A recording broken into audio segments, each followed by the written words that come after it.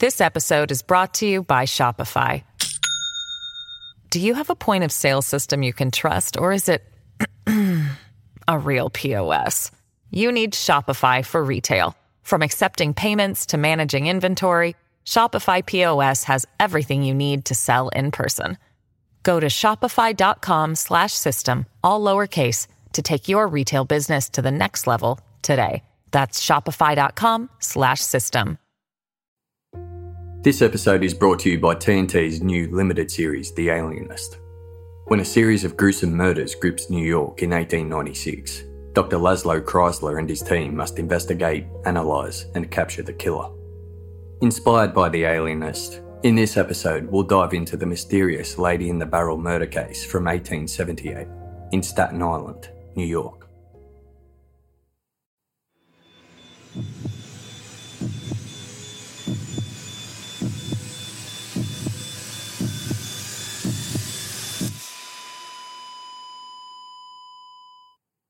Our episodes deal with serious and often distressing incidents.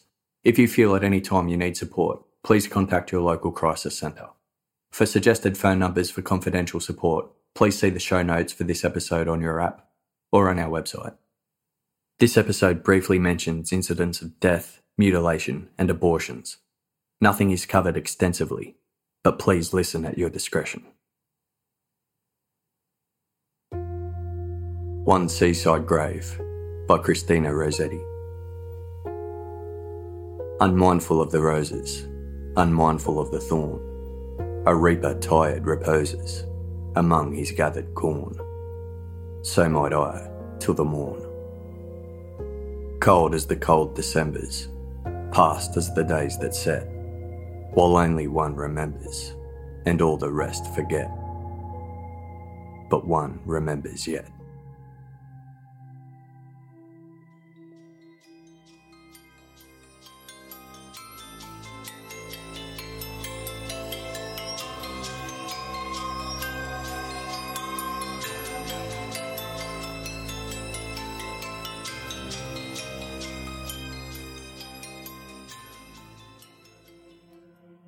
September 15th, 1878 was a cooler than average day for Staten Island, New York. A cold northwesterly breeze blew as three young teenage boys tended cattle in the woods near Silver Lake. Just after midday, a cow strayed, and one of the boys crossed the ravine after it, the ground muddy and soggy under his feet. Before he reached the cow, his foot sank deep into the mud, and as he looked down, he noticed the soil had been freshly moved. On closer inspection, he saw a large rock and the round, unmistakable features of a wooden barrel sticking out from the earth. Washed away enough by rain and weather, the barrel was now visible through the mud. The boy called his two friends over, and they all stood around excited, assuming they had found great treasure. Digging madly at the barrel with sticks, the three boys pried the mud from around the barrel, poking and poking, until a stick hit an object that was not gold or treasure as they had hoped. The barrel had been newly sawn in half, and nailed across its opening and tied with a length of rope was a torn piece of Brussels carpet, which the boys pried easily from the barrel. As they pulled at more of the carpet that was shoved inside, something fell out. A human arm. Frightened, the boys ran almost a mile to New Brighton, where they tracked down Constables William Sheehan and John Holt. Coroner Daniel Dempsey was also informed.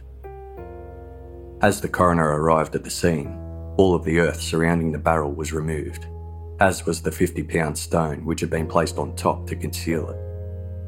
By this time, a crowd had congregated, and the officers did what they could to hold them back. Dr. William Wowser, a physician from New Brighton, arrived, and together he, the coroner, and the police pulled the carpet out from the barrel entirely. Inside, they found the naked and partially decomposed body of a woman wrapped in a torn linen sheet. A nightgown and an empty salt bag had been used as padding to keep her body in place. Her arms were folded across her chest and flattened against her shoulders. She was doubled up in an overextended fetal position, her head bent forward between her knees. The flesh on her face was gone, as were her eyeballs, leaving a harrowing image in the minds of all who stood there. Dr. William Wowser did an examination, and his observations were as follows. Female, between 25 and 30 years of age.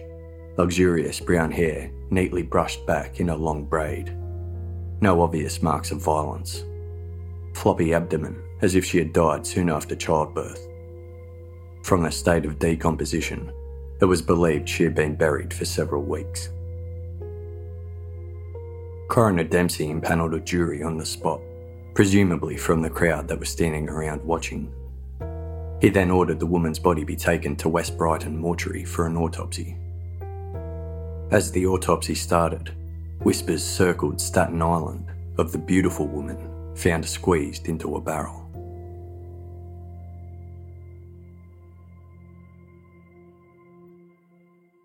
With her face almost completely decomposed, her age was estimated from her bone size and other features. She wore no jewellery and no clothing, apart from the nightgown shoved inside the barrel. Her hair was in immaculate condition, likely brushed every day, and plaited into a braid almost 2 feet long. This alone was enough for them to believe she was not a poor, unkempt woman. The only other identifiable feature was the 2 rows of perfect white teeth. If the woman lived or worked on the streets, they would have expected to see teeth much less cared for. The nightgown and cloth found around her naked body was saturated with chloride of lime, also known as chloroform. It was believed to have been placed with the body to keep the woman unconscious in case she was not dead and woke up inside the barrel. It was possible that the chloroform could have soaked into her hair, which would make her hair appear darker, so they had to consider the possibility that the woman may have had lighter coloured brown hair to what they saw in death. Another mixture, quicklime, had been lathered on her face to burn away her features and render her unrecognisable. Whoever buried her was determined to conceal her identity and speed up the process of decomposition. The one thing they kept going back to was the flabby skin on the woman's stomach. They had assumed she had given birth shortly before her death, but upon further examination, they discovered the truth. She was pregnant, but hadn't given birth yet. There was a fetus, approximately 8 months old.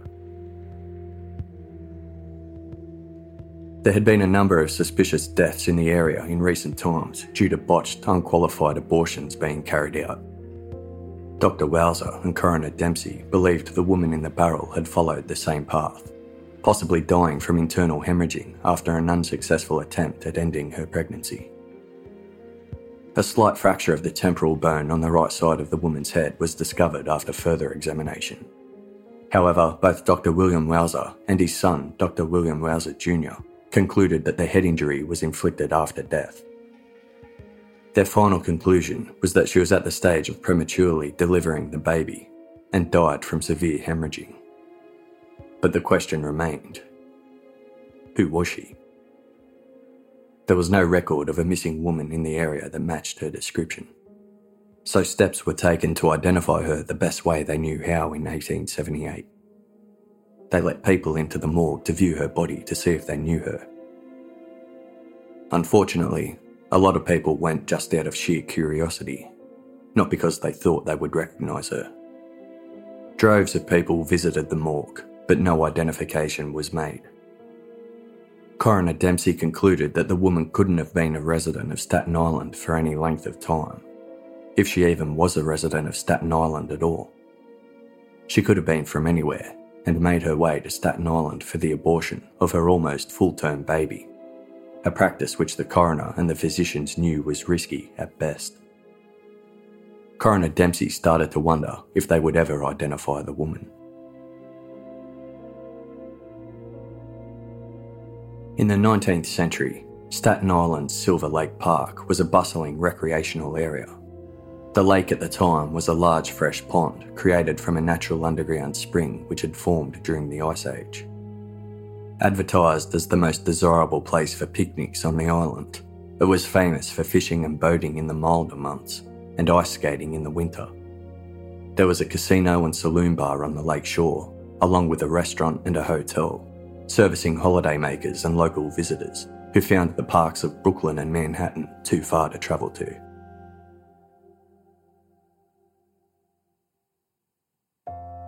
Ice was harvested during the winter and stored in a cool place until the summer, when it would be sold back into the local community. This practice continued for a further 30 years past the summer of 1878. The surrounding land was fertile, and the farms were never short of water. Word spread quickly of the woman in the barrel, from quiet whispers in the saloon bar on the shore of Silver Lake, to the stores and street corners of West Brighton to the west, and Stapleton to the east. People could speak of nothing else. Word had broken out that the woman was of great physical beauty, which added fuel to the already burning gossip fire. Newspapers ran stories of the discovery in gruesome detail, from the New York Times to publications in Nashville, Tennessee, almost 1,000 miles away. The mystery of the woman in the barrel intrigued like few other mysteries of the time. As news spread, Coroner Dempsey was contacted by numerous people believing they knew who the mysterious woman was. What began was an open door to the dark corners of New York State, where young women seemed to have gone missing under so many unusual circumstances that the authorities were unable to keep up. It started when Mr. Lewis Reig from Clifton arrived at the coroner's mortuary and asked to see the body. The coroner obliged. In 1878, if a person walked off the street and was willing to look at a body, and there was hope it could help solve the case or lead to a formal identification, it was allowed, with minimum questions asked. Lewis Reig explained to Coroner Dempsey with much guilt that the year prior he had been intimate with a young woman named Ellen Murphy. He had planned to marry her, but had to leave Clifton in search of work in New York City. Lewis was able to briefly return to Clifton a month earlier, and he saw Ellen. She told him she was 7 months pregnant. On September 6th, just 9 days before the discovery of the woman in the barrel, Lewis attended the house where Ellen was working as a servant to find she had disappeared, apparently because her pregnancy had progressed too far to work. Lewis searched everywhere for her. He managed to find her clothes trunk and some other personal items, but not her. When he heard of the woman found in the barrel, his heart felt it had to be her. He was worried that being pregnant out of wedlock and with no income, Ellen may have sought a doctor to end her pregnancy.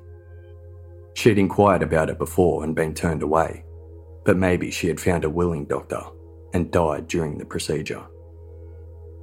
Lewis said Ellen had long, light brown hair that she often wore in a long plait, and he confirmed she had perfect teeth. Coroner Dempsey escorted Lewis to the poorhouse cemetery. Lewis stood to the side of the unmarked grave as a gravedigger put a spade into the earth over and over until a box was brought up. The woman's decomposing remains were laid out on the grass in broad daylight. The only thing to identify her was the 2 feet plait of hair and a perfect set of white teeth. "That's her," Lewis cried. He could tell by her teeth. Lewis broke down in a fit of tears, inconsolable. Coroner Dempsey wasn't so sure. According to Lewis's description, Ellen had much lighter hair than the woman in the barrel. Dempsey knew there was the chance that the chloroform had seeped into the victim's hair and darkened it, but he wasn't convinced. The remains of the woman in the barrel were reburied, and Lewis Reig was ordered to testify at the inquest before the coroner's jury. After hearing Lewis's story, the jury then heard from Ellen Murphy's landlady, who testified that Ellen quit her job and left with her clothes trunk on the 30th of August, saying she was going back to Ireland for 2 or 3 months. But Lewis had found her clothes trunk. So where was Ellen Murphy? Was it her in the barrel? Still not convinced, Coroner Dempsey continued his investigation. More and more people came forward, each with their own twisted and sometimes scandalous stories of missing daughters, loved ones and friends. All requested to view what was left of the mysterious woman's corpse. Most of them were unable to positively identify the woman in the barrel. but some did.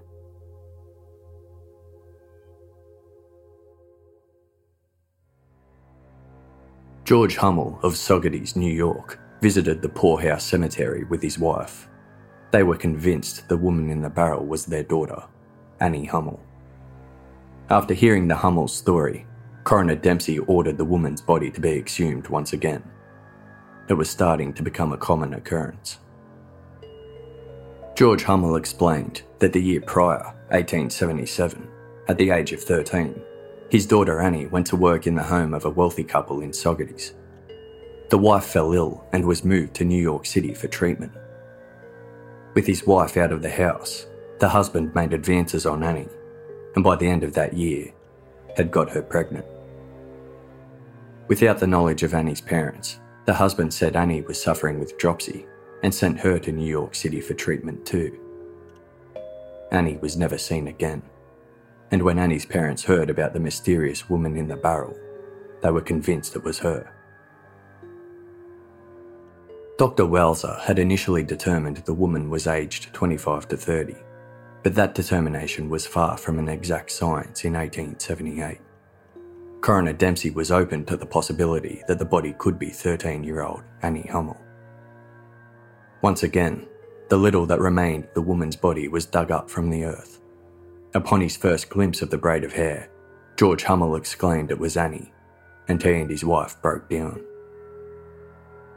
The coroner considered it might have been Annie Hummel, but there was really no way to know for sure, as there had now been two completely different positive identifications.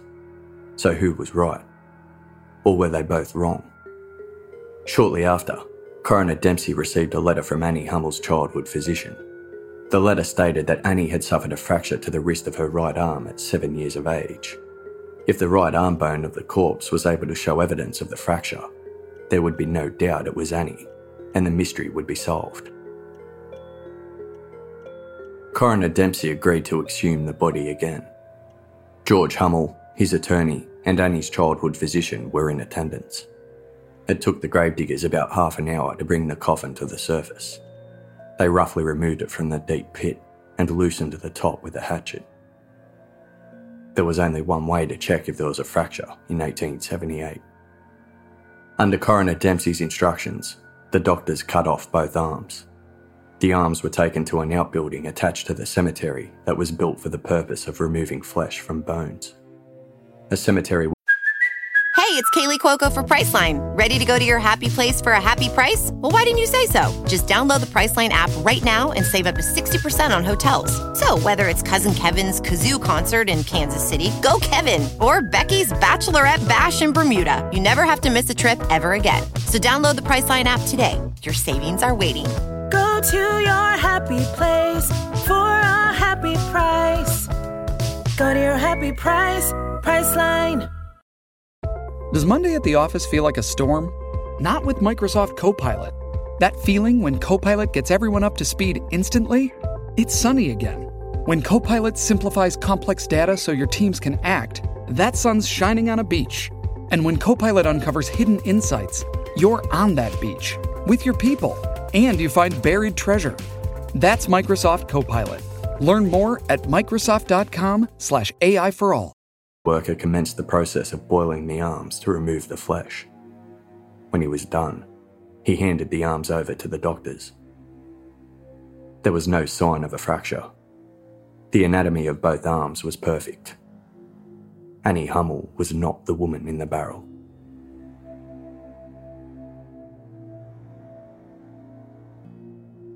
We hope you're enjoying the episode. Here's a sneak peek into The Alienist, premiering January 22nd. You think I'm crazy? A monster unleashed. My God. A man obsessed. He's watching us. A city in fear. Mondays on TNT, the hunt for pure evil begins. Cold-blooded killers walk among us. Based on the best-selling novel, Daniel Bruhl, Luke Evans, and Dakota Fanning. What compels a man to do evil? The Alienist, new limited series Mondays at 9/8 Central on TNT.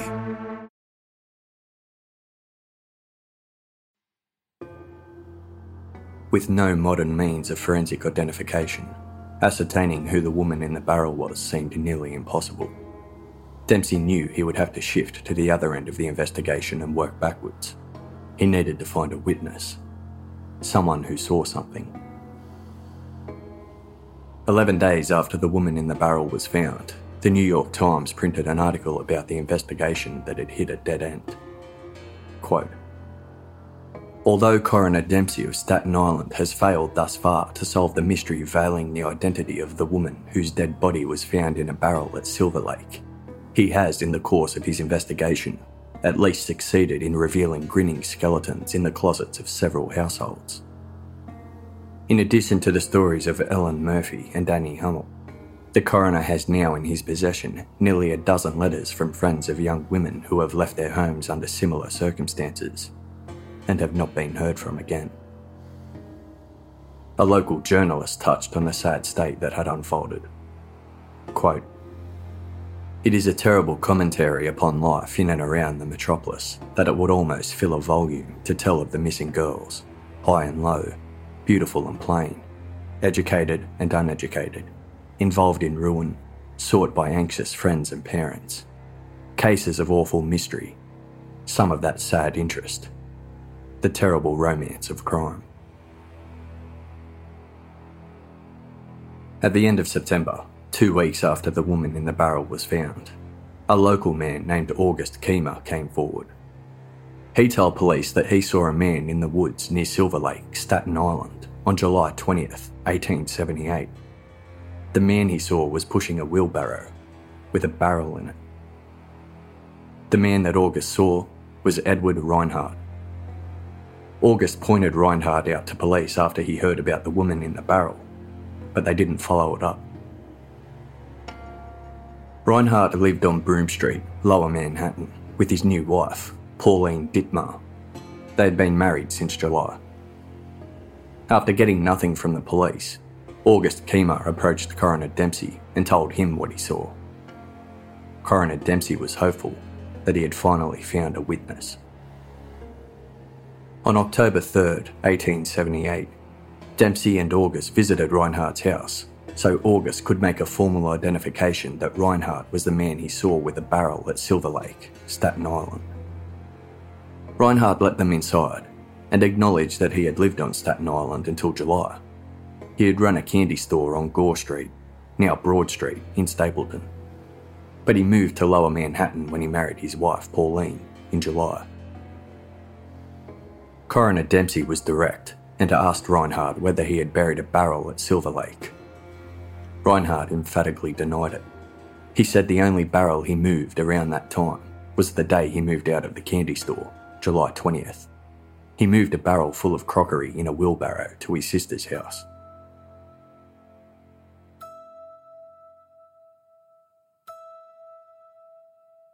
After further questioning, Coroner Dempsey learned that Reinhardt was in a relationship with a woman named Mary Ann Keegan before he met his wife Pauline.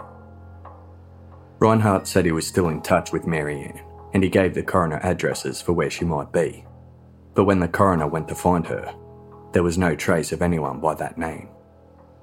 The coroner returned and arrested Reinhardt on suspicion of complicity.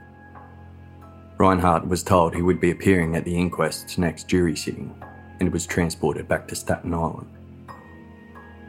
Reinhardt's wife, Pauline Dittmar, was shocked by her husband's arrest and wondered what was going on.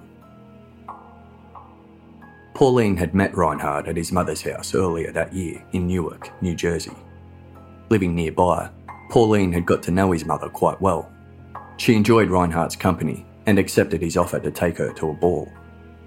Reinhardt didn't speak of previous relationships, and Pauline didn't ask. When he asked her to marry him, Pauline didn't hesitate. They married on July 13, 1878, and moved straight into Broome Street, Lower Manhattan. The week after their marriage, Reinhardt told Pauline he needed to go and settle some things back on Staten Island. Pauline went to visit him on Staten Island later that week, but she couldn't locate him. A few days after Reinhardt's arrest, Pauline was visited by Coroner Dempsey and 2 police officers. Another family had come forward to Coroner Dempsey and claimed that the woman in the barrel was their daughter, Mary Ann Degnan. Mary Ann Degnan had been missing since July. What caught Dempsey's attention immediately was the name, Mary Ann Degnan. Reinhardt had told Dempsey that before his marriage to Pauline, he was seeing a woman named Mary Ann Keegan. Dempsey's senses were on high alert. Dempsey listened as Mary Ann Degnan's parents gave a description of her that bore a chilling resemblance to the mysterious woman in the barrel. They told Dempsey Mary Ann was from Newark, New Jersey, and she was married. Married to a man who ran a candy store in Stapleton, Staten Island. They had tried to locate Mary Ann's husband to see if he knew anything about her disappearance, but he had packed up and moved. They couldn't find him anywhere. His name? Edward Reinhardt. Mary Ann Degnan became Mary Ann Reinhardt at St. Paul's Church in Newark on November 24, 1877. They lived with landlords as tenants in a house. Mary Ann's parents had not seen or heard from her since early July, only a week before Reinhardt married Pauline. When Coroner Dempsey broke this news to Pauline, she allowed him to bring Mary Ann's mother to her house for a meeting. Pauline was alarmed at the allegation, and she realised there was little she really knew about her husband. She was willing to help Mary Ann's mother any way she could. Pauline heard the story of Edward Reinhardt and Mary Ann Reinhardt firsthand. After Pauline heard the story, she retrieved her own marriage certificate, and there was little denying that Edward Reinhardt had married her, while already married to Mary Ann. Pauline then produced some of the belongings that Reinhardt had transported from Staten Island, including a folded oilcloth table cover. When Mrs. Degnan saw the item, she described the pattern that would be found on it when they opened it. She knew this because it was her daughter's tablecloth. The same thing happened when Pauline brought out a neck shawl and other items. But it wasn't until the officers prompted Pauline with their own questions that the true horror of the situation became apparent. When asked if Edward Reinhardt had ever given Pauline any jewellery, Pauline produced a small gold ring with 2 love hearts, something he had given her after they wed. Mrs. Degnan gasped. "That's my Mary Ann's wedding ring."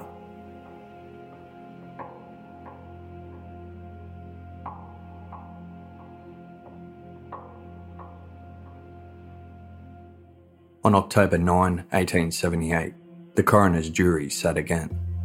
Excited whispers and rumours of closure had swept like wildfire, and word was out that there could be an outcome that day.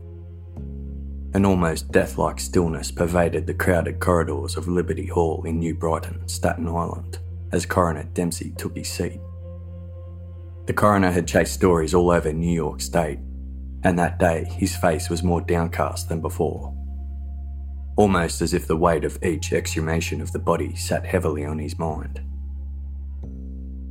When Edward Reinhardt was brought in and seated near the jury, the crowd surged angrily in his direction, and some people had to be escorted out before order could be restored. After his arrest, police had uncovered information that Edward Reinhardt had spent 1.5 years in the New Jersey State Prison for stealing $2,000 worth of furs from his former employer, and soon after being released, he was imprisoned again on another stealing charge. The coroner's jury heard that around the 3rd week of September 1878, a week after the body in the barrel was found, Edward Reinhardt paid a visit to his mother-in-law, Mary Ann's mother, Mrs. Degnan, and asked to borrow money. Reinhardt told Mrs. Degnan that her daughter, Mary Ann, was expecting a child, and they needed some cash to help them along. Mrs. Degnan asked him how Mary Ann was, and he said she was tip-top. The first person to be called to the stand was Mrs. Pauline Reinhardt. She was dressed in all black as if in mourning.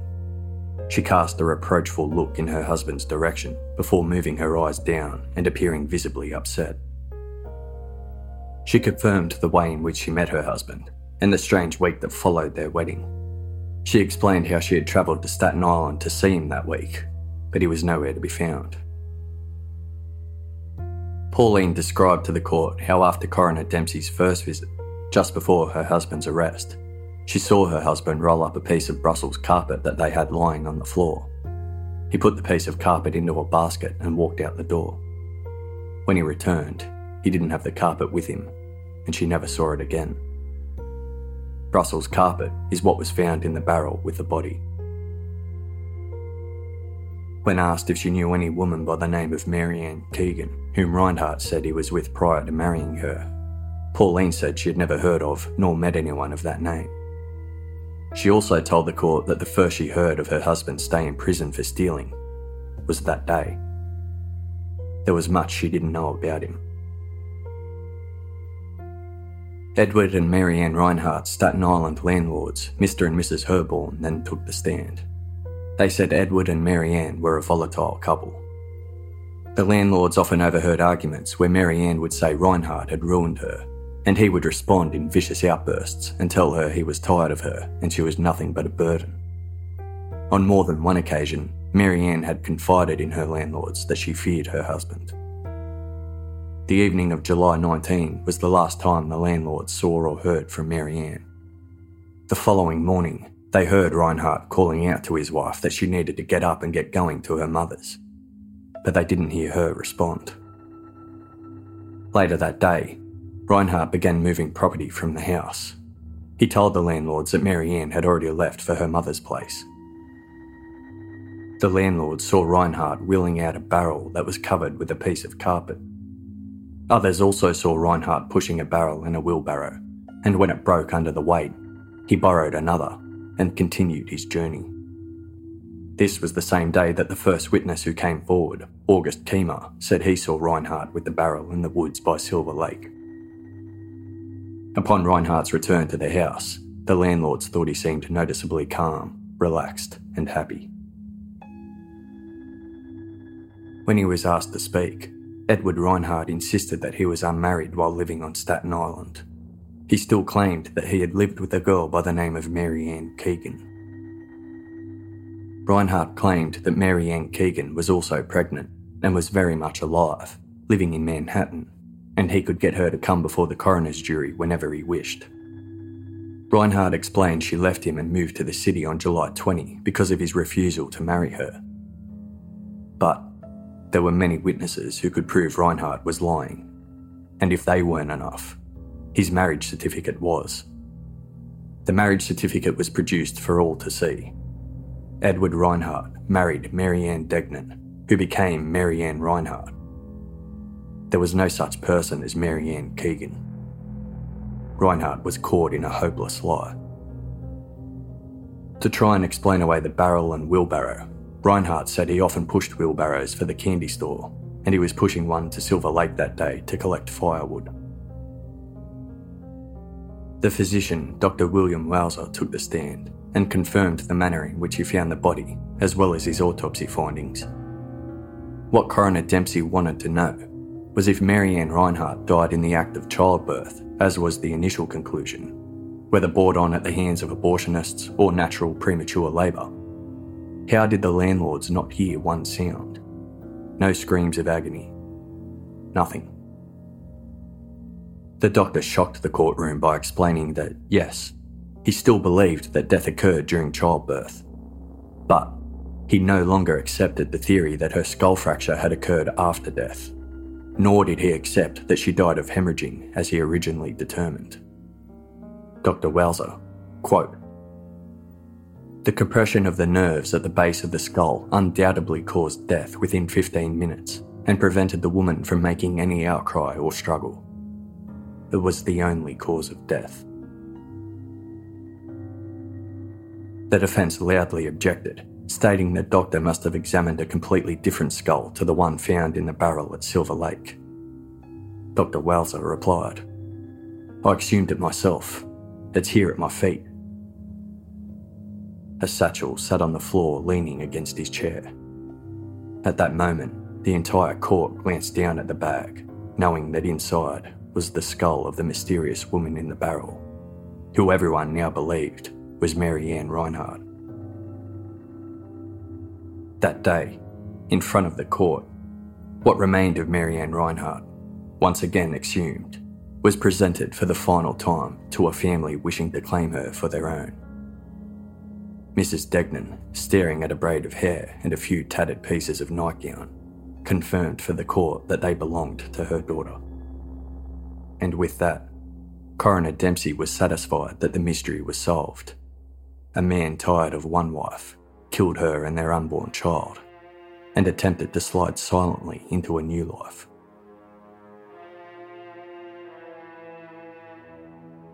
The following day, Edward Reinhardt was put before the judge, where he pleaded not guilty to the charge of murder.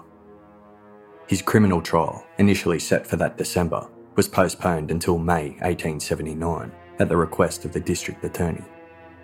Reinhardt was refused bail and kept in jail. That day, while Reinhardt was facing the judge, the jailkeeper entered his cell to conduct an inspection, and he instantly knew something was amiss. The night before, Reinhardt had removed the spike-shaped piece of iron that held the foot of the bunk to the wall. He had also taken out the nails that held it in place. This allowed the bunk to be moved away from the wall. It became evident very quickly that Reinhardt was planning to pick a hole through the wall into the adjoining cell, which was not only empty, but the door was wide open.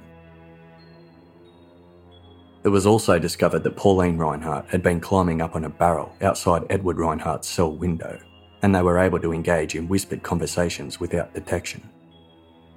Reinhardt was put on extra watch. In May 1879, the case was presented to a grand jury. Edward Reinhardt was represented by defence lawyer William Howe, who had defended other accused murderers in many a sensational trial at the time.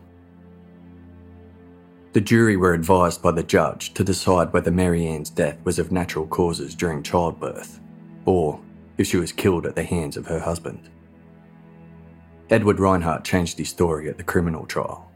He claimed that on July 18, he had put Mary Ann Reinhardt on a morning ferry to Manhattan to visit an unnamed doctor to obtain medicine in order to abort her baby. Mary Ann returned that evening.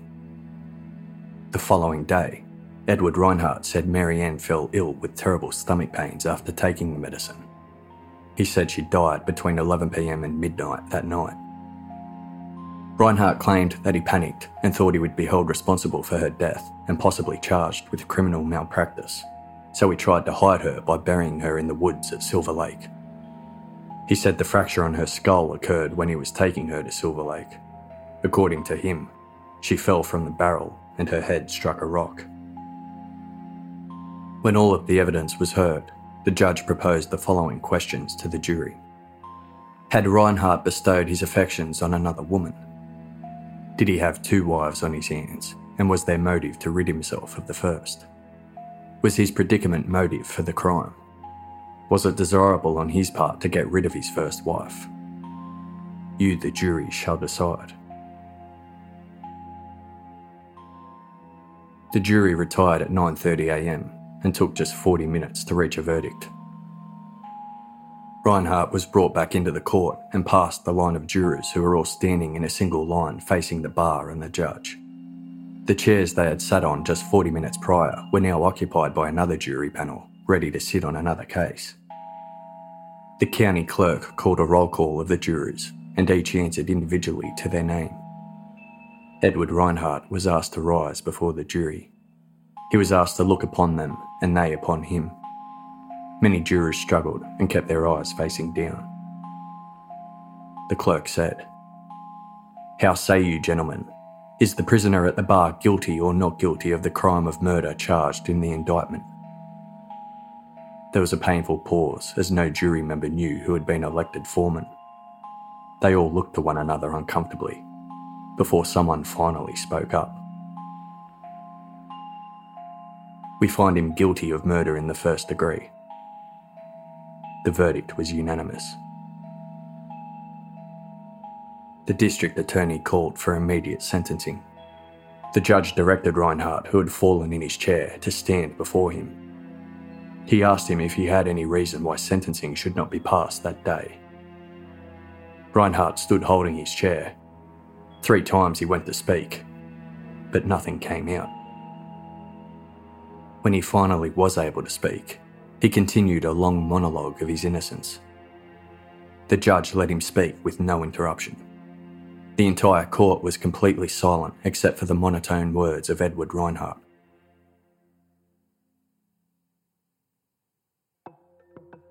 At the conclusion of his speech, the judge didn't hesitate for a single second before delivering his sentence. You will be hanged on July 11 this year, 1879, between 9 and 2 o'clock. When Reinhardt was taken down to the jail cell, he called for his wife Pauline, but she refused to go to him. A year and a half after her body was found at Silver Lake and buried in an unmarked grave, Mary Ann's family were able to finally lay her to rest in peace at the Holy Cross Cemetery in Brooklyn. In the meantime, Edward Reinhardt got lucky when the judge granted a writ of error and a stay of proceedings. The case would go to the Court of Appeals. The stays dragged on until December 1880, when Reinhardt faced his last appeal. The Court of Appeals sustained his conviction, and he was again sentenced to death by hanging. His execution was ordered to take place on January 14, 1881. As Richmond County waited with anticipation for Reinhardt's execution, the prison prepared the gallows. The gallows were the wooden scaffolding or frame used for execution by hanging. These gallows were erected in a purpose-built 30-square-foot enclosure on the eastern side of the jail yard. The hanging was closed to the general public. Only ticket holders were granted access to view it. On January 14, 1881, 26-year-old Edward Reinhardt faced his final day. The day became a source of huge celebration across Staten Island. Taverns all over celebrated from the early hours. People fought for tickets to see the hanging, but Mary Ann's family made no effort to attend. The night before, Reinhardt had stayed up until 5 a.m. conversing with prison guards and reporters. He seemed cheery and joked with them, as if the day was not to be his last. Rain fell hard that morning, deterring many of the maddening crowd from attending. As time drew nearer, Reinhardt, although born Catholic, refused a visit from a Catholic priest, instead accepting a Baptist clergyman to remain with him until his moment of death. The clergyman stood at the gallows and prayed in hushed, slow tones as the heavy and bitterly cold rain fell hard onto all those in the yard. As Edward Reinhardt was brought out with the black cap on his head, the rain drenched him as he looked upon the crowd with barely an expression. He didn't say a word as the prayers of the clergyman came to an end, and the cloth was drawn down over his face. The officers beside him shook his hand, and from beneath the cap, he could be heard to say goodbye. Immediately the trap was sprung, and Reinhardt dropped down about 4 feet. He swayed a few moments as if lifeless, then tried to raise his hands. He pressed his nails into his palms, struggled a little, and died.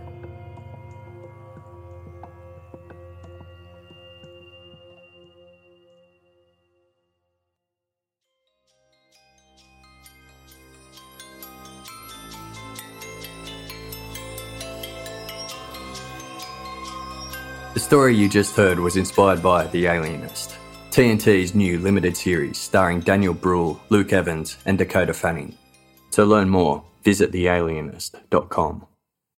As humans, we're naturally driven by the search for better. But when it comes to hiring, the best way to search for a candidate isn't to search at all. Don't search, match with Indeed. When I was looking to hire someone, it was so slow and overwhelming. I wish I had used Indeed. If you need to hire, you need Indeed. Indeed is your matching and hiring platform with over 350 million global monthly visitors, according to Indeed data, and a matching engine that helps you find quality candidates fast. Ditch the busy work. Use Indeed for scheduling, screening, and messaging so you can connect with candidates faster. And Indeed doesn't just help you hire faster. 93% of employers agree Indeed delivers the highest quality matches compared to other job sites, according to a recent Indeed survey. And listeners of this show will get a $75 sponsored job credit to get your jobs more visibility at Indeed.com/podcast. That's Indeed.com/podcast. Terms and conditions apply. Join us today during the Jeep Celebration event. Right now, get 20% below MSRP for an average of $15,178 under MSRP on the purchase of a 2023 Jeep Grand Cherokee Overland 4xE or Summit 4xE. Not compatible with lease offers or with any other consumer incentive offers. $15,178 average based on 20% below average MSRP from all 2023 Grand Cherokee Overland 4xE and Summit 4xE models in dealer stock. Residency restrictions apply. Take retail delivery from dealer stock by 4/1. Jeep is a registered trademark. As humans, we're naturally driven by the search for better. But when it comes to hiring, the best way to search for a candidate isn't to search at all. Don't search, match with Indeed. When I was looking to hire someone, it was so slow and overwhelming. I wish I had used Indeed. If you need to hire, you need Indeed. Indeed is your matching and hiring platform with over 350 million global monthly visitors, according to Indeed data, and a matching engine that helps you find quality candidates fast. Ditch the busy work. Use Indeed for scheduling, screening, and messaging so you can connect with candidates faster. And Indeed doesn't just help you hire faster. 93% of employers agree Indeed delivers the highest quality matches compared to other job sites, according to a recent Indeed survey. And listeners of this show will get a $75 sponsored job credit to get your jobs more visibility at Indeed.com/podcast. That's Indeed.com/podcast. Terms and conditions apply.